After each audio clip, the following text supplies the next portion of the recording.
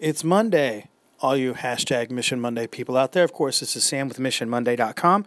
And though you can already watch the video on our YouTube channel or on our Facebook page or at MissionMonday.com, I wanted to remind you that the mission this week is secondhand compliments.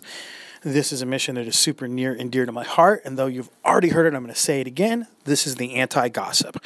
That if gossip is so pervasive and so nasty and so insidious, because all it is saying bad things about somebody when they're not around to hear it, let's flip that and say something positive about somebody, even though they're not around to hear it. But I want you to do this with purpose. I want you to do it with an intention. I want you to have a plan to make this happen every day. Every day.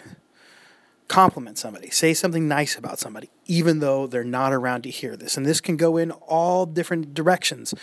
Parents at home, you can say nice things about your child's siblings if they're not around to hear it, their classmates, their teachers, anybody. Teachers, same thing in the lounge. When you have that opportunity to compliment some students, even though they're not around to hear it, that's great. Students, make sure that you get into your classrooms and tell your teachers positive things, maybe about your mom and dad, or maybe about some of your classmates, and make it happen every day.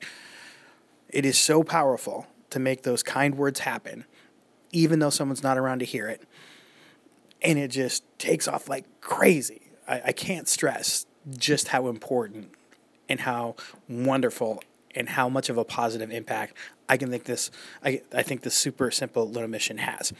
So, and by the way, if you hear a secondhand compliment or you voice a secondhand compliment, let us know. Post it on our Mission Monday Facebook page. Tweet it at us. We'd love to hear those things.